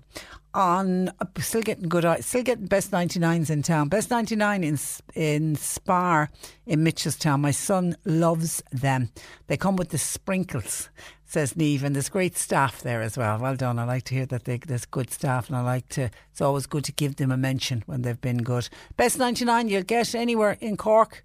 Head out to Clonakilty. The Spar in Clonakilty does the best 99. Sean says, love the 99s in Burke's Gala in Calekill. I love stopping there on a Friday evening on the way home at the end of the week. Yeah, it's that lovely feeling, that Friday feeling, Sean. You'll get it a little bit later on today. End of the week. Weekend is looming and you got a 99 in your hand. You paint a nice picture. And Oren says, best 99. This is another Spar in Clonakilty. Okay, that's from Oren. Thank you for that, Oren. And John Finbar says, morning to Patricia. I often get a lovely 99 in Eason's in Wilton. They do a regular size and they do a large size. And can I say, says John Finbar, both are very generous proportions, both the regular and the large. And that's Eason's in the Wilton Shopping Centre. 1850 333 103. Lines open. The C103 Cork Diary. With Cork County Council. Supporting businesses, supporting communities, serving Cork. Visit corkcoco.ie. And some events that are happening this evening. The Commodore Male Voice Choir. They've got their annual concert at the Commodore Hotel in Cove tonight. Tickets are €10 from the hotel or any choir member, and a share of the money will go towards the cathedral organ upkeep. Dancing to Michael Collins and Dermot Lyons. That goes ahead at Cades County this evening from 8. Tickets €15, includes finger food, and money's raised going to the community ambulance. Mill Street Athletic Club, they're holding the Willie Neenan Memorial 5-mile race. That's on tonight at 8:15. Ballinhassig Community Development Association, they've got a fundraising Kaylee in the Marion Hall in Ballinhassig tonight. Music is by Kevin Lynch. Dancing from 9:45 to 12:30 a.m. and teas will be served. Different Strokes art exhibition at the Kilkenny Design Studios in Shanagarry. It opens tonight at 7. The exhibition runs for the month of July, 7 days per week, and entry is free. Bingo's on in Kildorrery Parish Hall tonight at 8:30, and Clyde Rovers GAA, they will hold their lotto draw. Derry Murphy's Bar tonight. €1,650 is the jackpot. And please note that Brendan Grace will not be performing at the Hibernian Hotel in Mallow in July, as he's been advised to rest following a recent hospital admission. So that's the Brendan Grace concert due to be held at Hibernian Hotel in Mallow on July 19th has been cancelled. Now, with the lovely weather we've been experiencing at the moment, even though today I know it's a bit overcast and we have people complaining that it's raining in some parts, particularly in West Cork, but the forecast for the weekend certainly is good. Many people will be considering heading to the beach or the waterways across the weekend. With that in mind, Water Safety Ireland is warning people to stay safe when swimming in this warm weather. And the Chief Executive, John Leach, joins me. Good afternoon to you, John. Good afternoon, and a great pleasure to be on air with you and your listeners again. Always a pleasure, John. Always a pleasure. Firstly, now, our lifeguards, are they on duty at this stage around the country? Yes, they are. The Cork County Council made a decision when Met Éireann, forecast that we're going to get the very good weather yesterday and today, and so lifeguards were out yesterday, and they're out again today, and they're obviously out then for the weekend. So Cork County Council have really been on the ball in this case, which is really encouraging, and they deserve, full compliments and congratulations, and well done to them. It's a good initiative. For doing that. It is, because it's really putting safety first, because sometimes we get a heat wave and we don't have the lifeguards around, and then people swim in all kinds of places they shouldn't be swimming in, and we end up with tragedies. So fingers crossed, no tragedies, and hopefully Monday morning there'll be no headlines of people being lost over the weekend. And it's great to get on air with you again to raise awareness. Is that the best piece of advice, John, to only swim where lifeguards are on duty? Yeah, unless you're a very experienced swimmer and you're swimming in a group. Your general listeners who are maybe this the first swim of the year in open water, that's by far the best place to go. Is to you've got wonderful beaches the whole way from Youghal. You've got the 3 stations in Youghal alone, for instance. And then, you've got the new one, of course, or the relatively new one that is in Fountainstown. So that's deals with, if you like, with South Cork. And then you have the whole way. Then you got Garryvoe, Garrettstown, Garrylucas, Trogumna, Inchydoney, East and West, 2 of them. Onahincha, Barley Cove. So lots of really fantastic beaches in Cork, safe beaches. Where you can bring your family and enjoy a swim, knowing that if you get into trouble or your children get into trouble, guess what? They won't, because that lifeguard was seen happening before it. Yeah, they're great. They're fantastic lifeguards. They're very well trained, up to best international standard through the International Life Saving Federation standards. So they really are super guys. However, let's deal with the people who might want to swim in a river or a lake or a beach that's not lifeguarded. First thing we would say is make sure that there's a yellow box there with a ring buoy. And all swim in a group, and ensure that you swim within your depth and stay within your depth, because cold water at this time of the year, it's still quite cold, relatively speaking, especially if you jump out of a hot car. Yeah, I've been reading a lot about this cold water shock, and the other day, for example, in France, who are having much higher temperatures than we're having here, but they had 3 deaths on beaches in France in one day, and they put it down to this cold water shock. Absolutely. It's all relative. Don't get as their water is much warmer than ours. The temperature, the air temperature, was so much higher than ours. So what happens with cold shock is, you immerse the body into the water quickly, which is a very dangerous thing to do, and you get that initial, that deep gasping, and that uncontrollable rapid breathing, and your heart rate goes up, your blood pressure goes up, you can feel dizzy, and that unfortunately can bring on a stroke or a heart attack, depending on your health. Inhalation of water and possibly drowning, because it brings on panic. And a lot of people, like last year, during the heat wave last year, every one of the swimmers who drowned were out of their depth. And in 2013, when we lost 13 people in 14 days, every one of the swimmers were out of their depth. And, unless you're swimming regularly and you're with very strong swimmers who will look after you if you do get into trouble, just stay within your depth, and you can have the most enjoyable swim and have lots of fun. Swim parallel to the shore or to the beach, the beach, depend the coastline, depending where you are.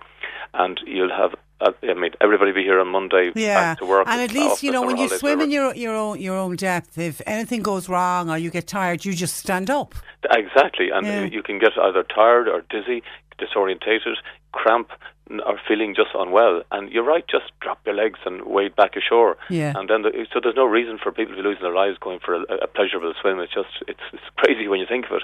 People are going in to enjoy a swim and they end up, it ends in tragedy. It shouldn't.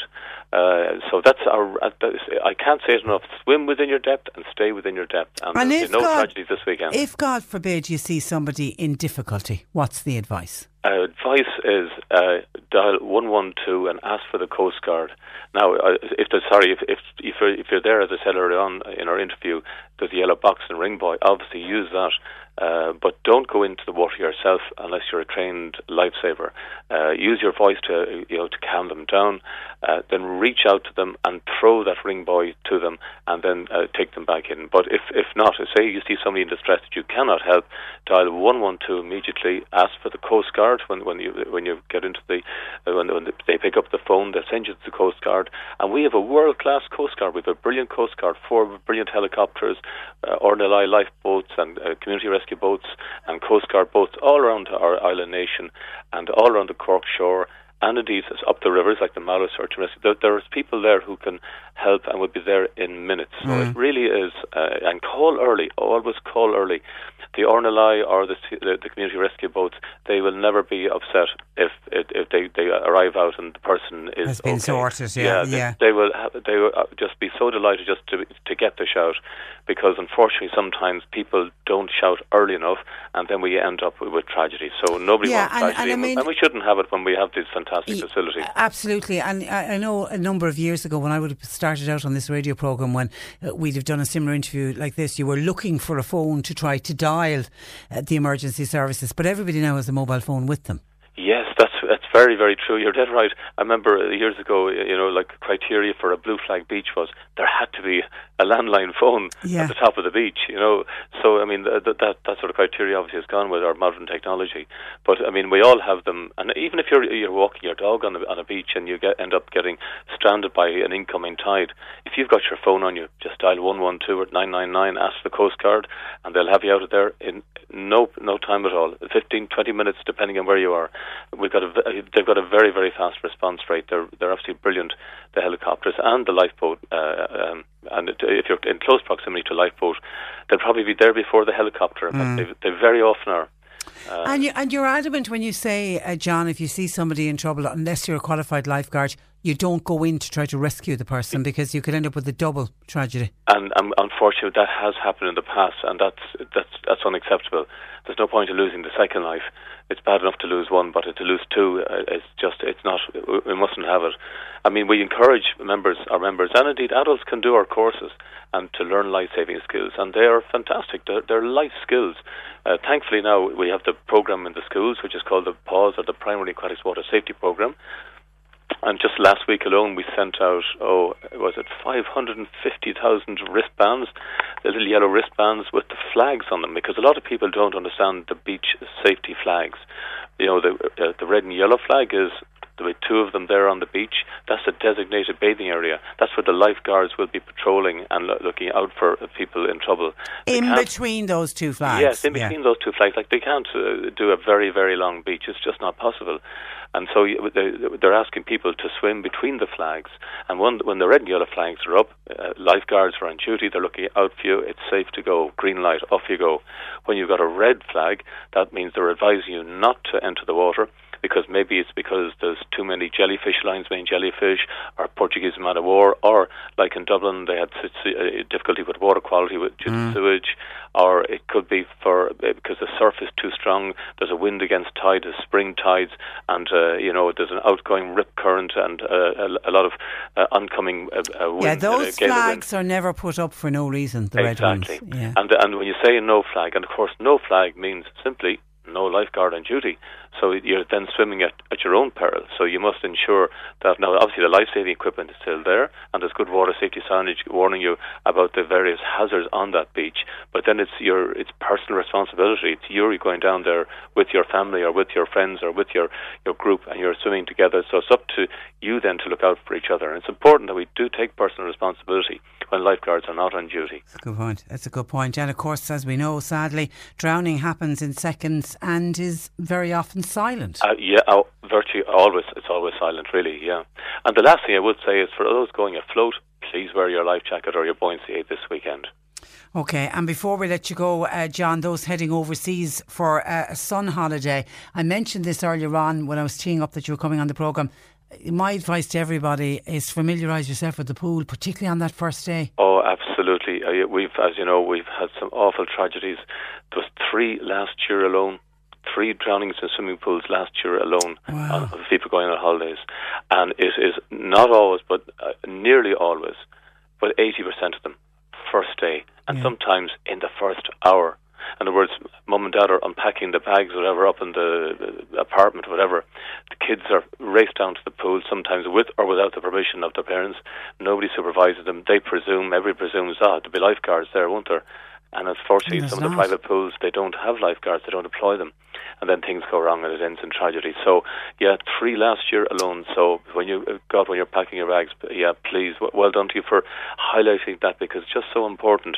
Because, thankfully, we have not had a drowning in one of our pools since 2015. Thank God. Thank God. And fingers crossed. That's because we, as you know, we're lucky in Ireland that we have brilliant lifeguards and well-managed pools on the whole, who prevent these tragedies happening. And there's courses for children going on, and adults, but for children going on right throughout the summer. Parents are, the children are on school holidays now. Parents are often looking for things for them to do. There's a great skill. 2 months of them going right out to West Cork, up to East Cork. They're all available on water. Just Google Water Safety Ireland, and it's going to come straight up for you. Go to the courses, go to Cork, the county, and then the organisers' contact details, everything are there. Okay, pleasure as always to chat with you, John. Thank you for that, and thanks for joining us. Okay. Bye-bye. Cheers then. Bye-bye. That is John Leach, who is the Chief Executive of Water Safety Ireland. M by text says, definitely the best 99 is in Birmingham's shop in Fermoy. You get the best quality and quantity. Thank you for that by text. This is the Cork Today replay on C103. We see what's doing the rounds at the cinemas with our movie review of Mark Malone, who joins us online this week. Good afternoon to you, Mark. Hi, Patricia. Now, you went along to see Toy Story 4 and then on DVD streaming a movie called Vice. Here is a trailer, though, from Toy Story 4. To infinity and beyond! There's a snake in my boot. Look what I made. His name is Forky. He's a spool. The panic is attacking me. You think you can just take our top prize spot? You're wrong. Help me get out of here. Woody? Ball? Oh, I missed you too. Okay, let's ride. Ooh, so that's what gravity feels like. Yeah, that's it. Okay, that's a little trailer from Toy Story 4. I'm actually nervous about this, Mark, because I loved the other Toy Story movies. And I'm a bit nervous about I want to go and see it, but I'm a bit afraid. I hope it's going to be as good as the previous ones were. Do they take a risk when they make another one? I suppose for a lot of maybe companies it would have been a risk, but we are talking about Pixar Disney here, and these are people who know what they're doing. John Lasseter did say that he would not make a fourth one. He's the producer of the film and one of the kind of big boys in Disney/Pixar. He said, look, we'd never make a fourth one if it wasn't as good as or better than the previous three films in the franchise, because the previous three films is considered to be, one of the best trilogy of movies ever made. Yeah. And I wouldn't disagree with that. And the Toy Story 3 kind of came to a lovely, lovely conclusion. I shed a tear at the end of it like everybody else did, I think. And it was beautiful and wonderful, and I think if I remember I gave it a 10 out of 10 because it was just extraordinary. And so you're not the only one. I mean, it's funny when I look and when I read a lot of reviews, that's the first thing everybody says. When they went into the film, they had a lot of trepidation. They thought, well, look, is this going to ruin the whole franchise? Are they going to make a mess of it? Because it could happen. It can easily happen. But they do work a long time, when it comes to these films. I reviewed How to Train Your Dragon 4 with John Paul last week, and I pointed out that Tom Hanks did his first voiceover for this back in 2015.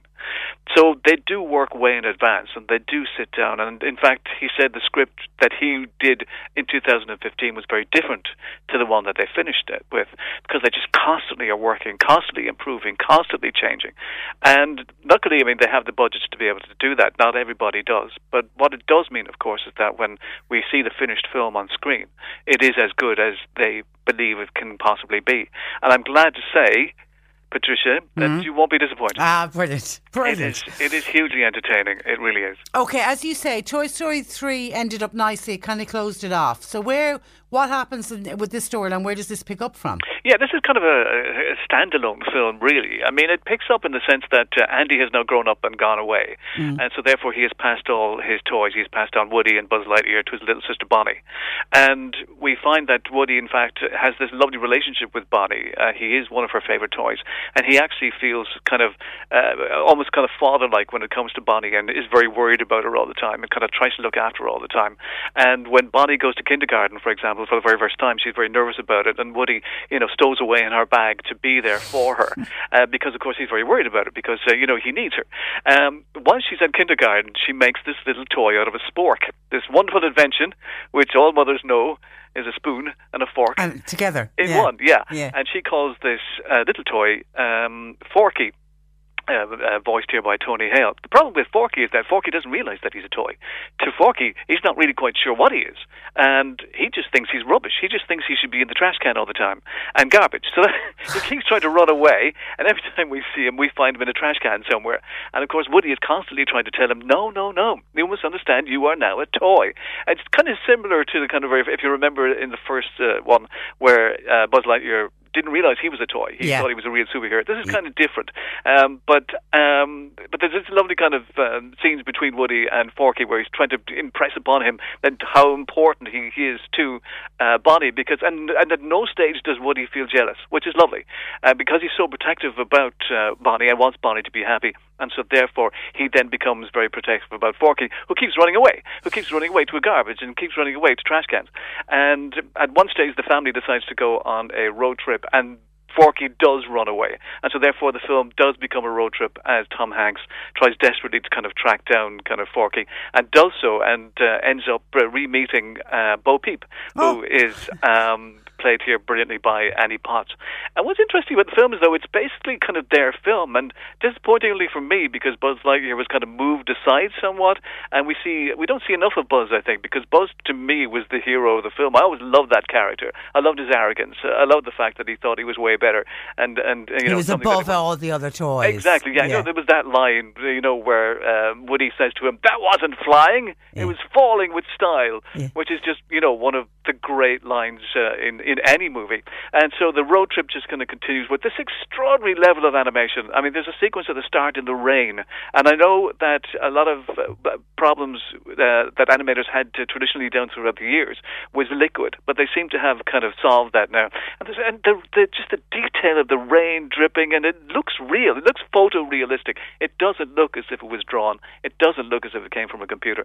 It is extraordinary to look at. But the film, again, is all about the relationships between toys and humans. And, for example, at one stage, it would break your heart when one of the toys turns to Woody and he goes, you have an owner? And so it's about toys' kind of desperation to be kind of loved and to be played with, and that's a theme that kind of runs through a lot of the film. And there's a new character, Keanu Reeves, who plays this character of Duke Kaboom, who is really, really funny. Basically, he plays Evel Knievel. Do you remember the toy Evel Knievel? I do. Do you remember the advert on television where Evel Knievel used to fly through the air, used to on the spin bike? Around? Yeah. But of course, in reality, it never did that. And anybody who had the Evel Knievel toy was very disappointed.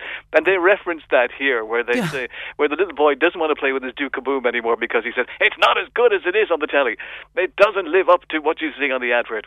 And so there's lots of kind of references to old toys like that. And it's lovely. And there's if you're a movie fan as well, there's references to The Shining. There's references to other movies as well, which I really, really like. There's a lot of these kind of signs towards other movies throughout the film, which I really, really like, and which Pixar always, put in these films. So what I will say to people is, look, don't be worried, don't be nervous. There's one terrific laugh where I laughed out loud, and it's one of the funniest things I've ever seen. It'd be interesting to see if when you watch it, if you recognise which one that is. Okay. I loved it. I thought it was fabulous. It's not as good as the previous three, I'm afraid. Okay. But this is Pixar. It's better than anything else that you'll watch this year. And it's lovely to see because it opened. It opened last weekend, didn't it? It was lovely to see on particularly on Twitter. Adults, young adults, late 20s, early 30s, heading off with so much excitement, almost reliving their childhood again. Well, and they are. I mean, let's face it, they grew up watching these films. I mean, when was the first one made? Was it 20 years ago? That's what I'm wondering. Yeah, I mean, that's extraordinary. Yeah. I mean, so, like, you know, if you were 5 years of age now, you're 25 now. If you're 10, you're 30, you know? Yeah. And so, you know, this is part of your childhood. And what's great is that, you know, like Tom Hanks, Tim Allen, Annie Potts, you know, these actors aren't, you know, spring chickens anymore. Yeah. But yet, that doesn't matter. That's not the point. You know what I mean? And kids love these voices and they love these characters.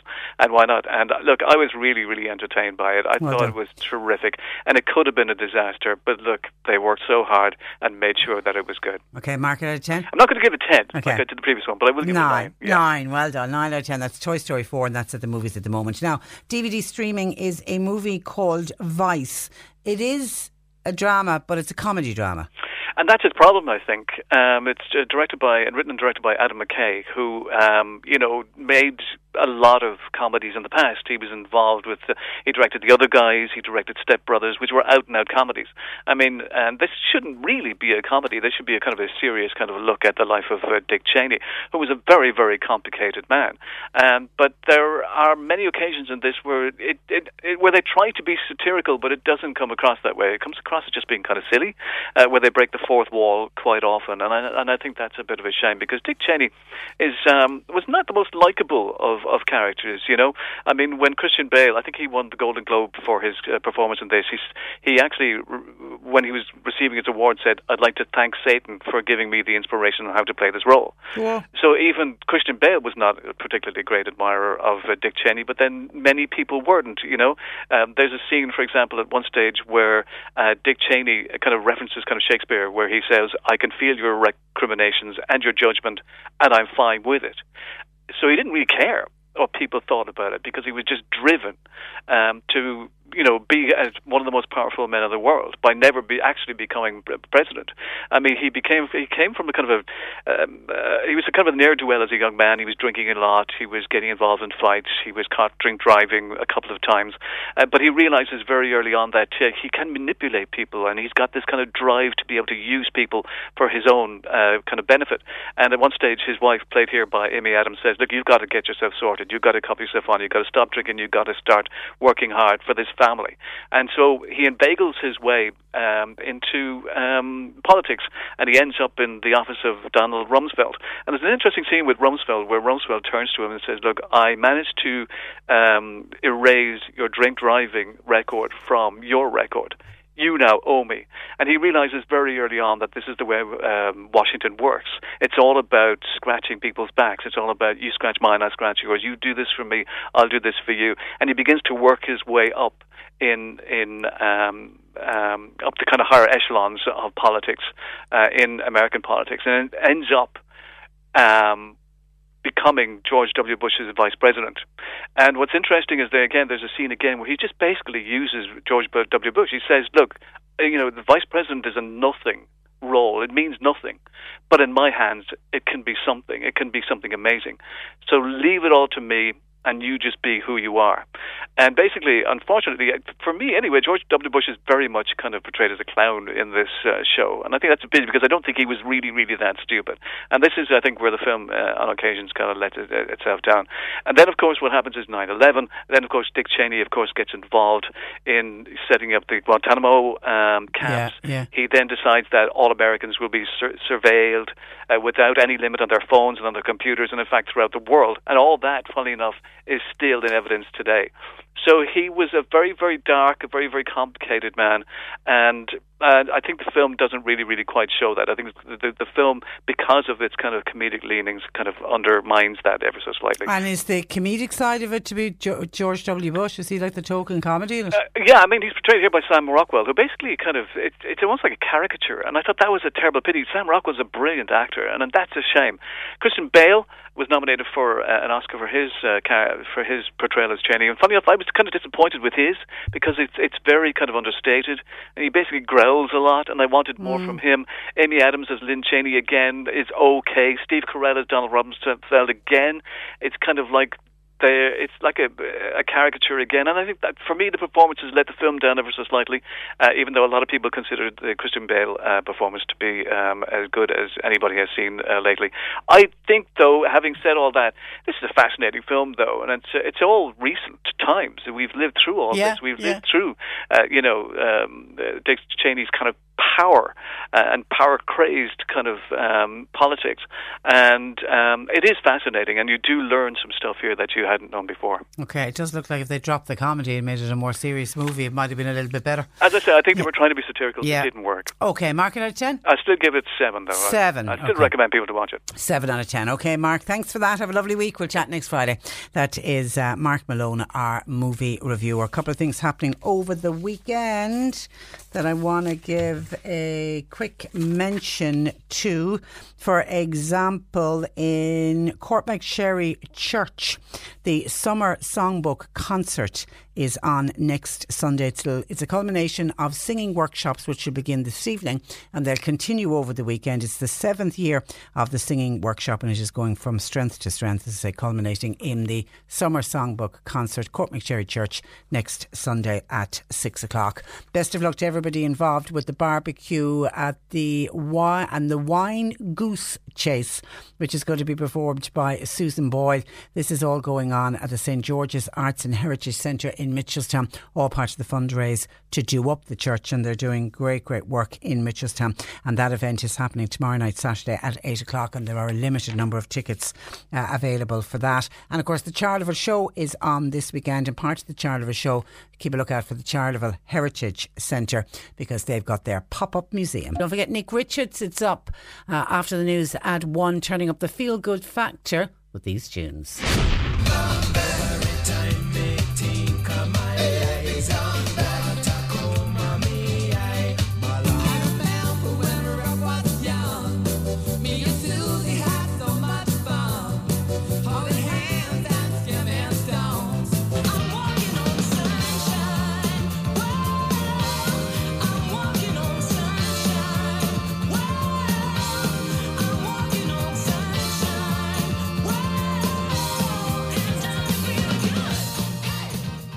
That's that and more from Nick at 1 o'clock, followed by Martina from 4. Don't forget, on Monday we will be discussing wills on the programme, and if you've got a question, get it into us please, Patricia at c103.ie. That's where I leave you for today. Thanks to John Paul McNamara. Talk to you on Monday. Every morning on Cork's More Music Breakfast, I'm giving you the chance to win big on Celebrity Seas. Play at 7:20, 8:20 and 9:20. Guess the celebs, win the cash. You just won Celebrity Seas! I don't believe it! Neither do I. Margaret, you just won €2,100. Oh, well done! Oh my God! So far, I've given away over €6,000. Be my next big winner. Celebrity Seas with Simon Murdoch on C103.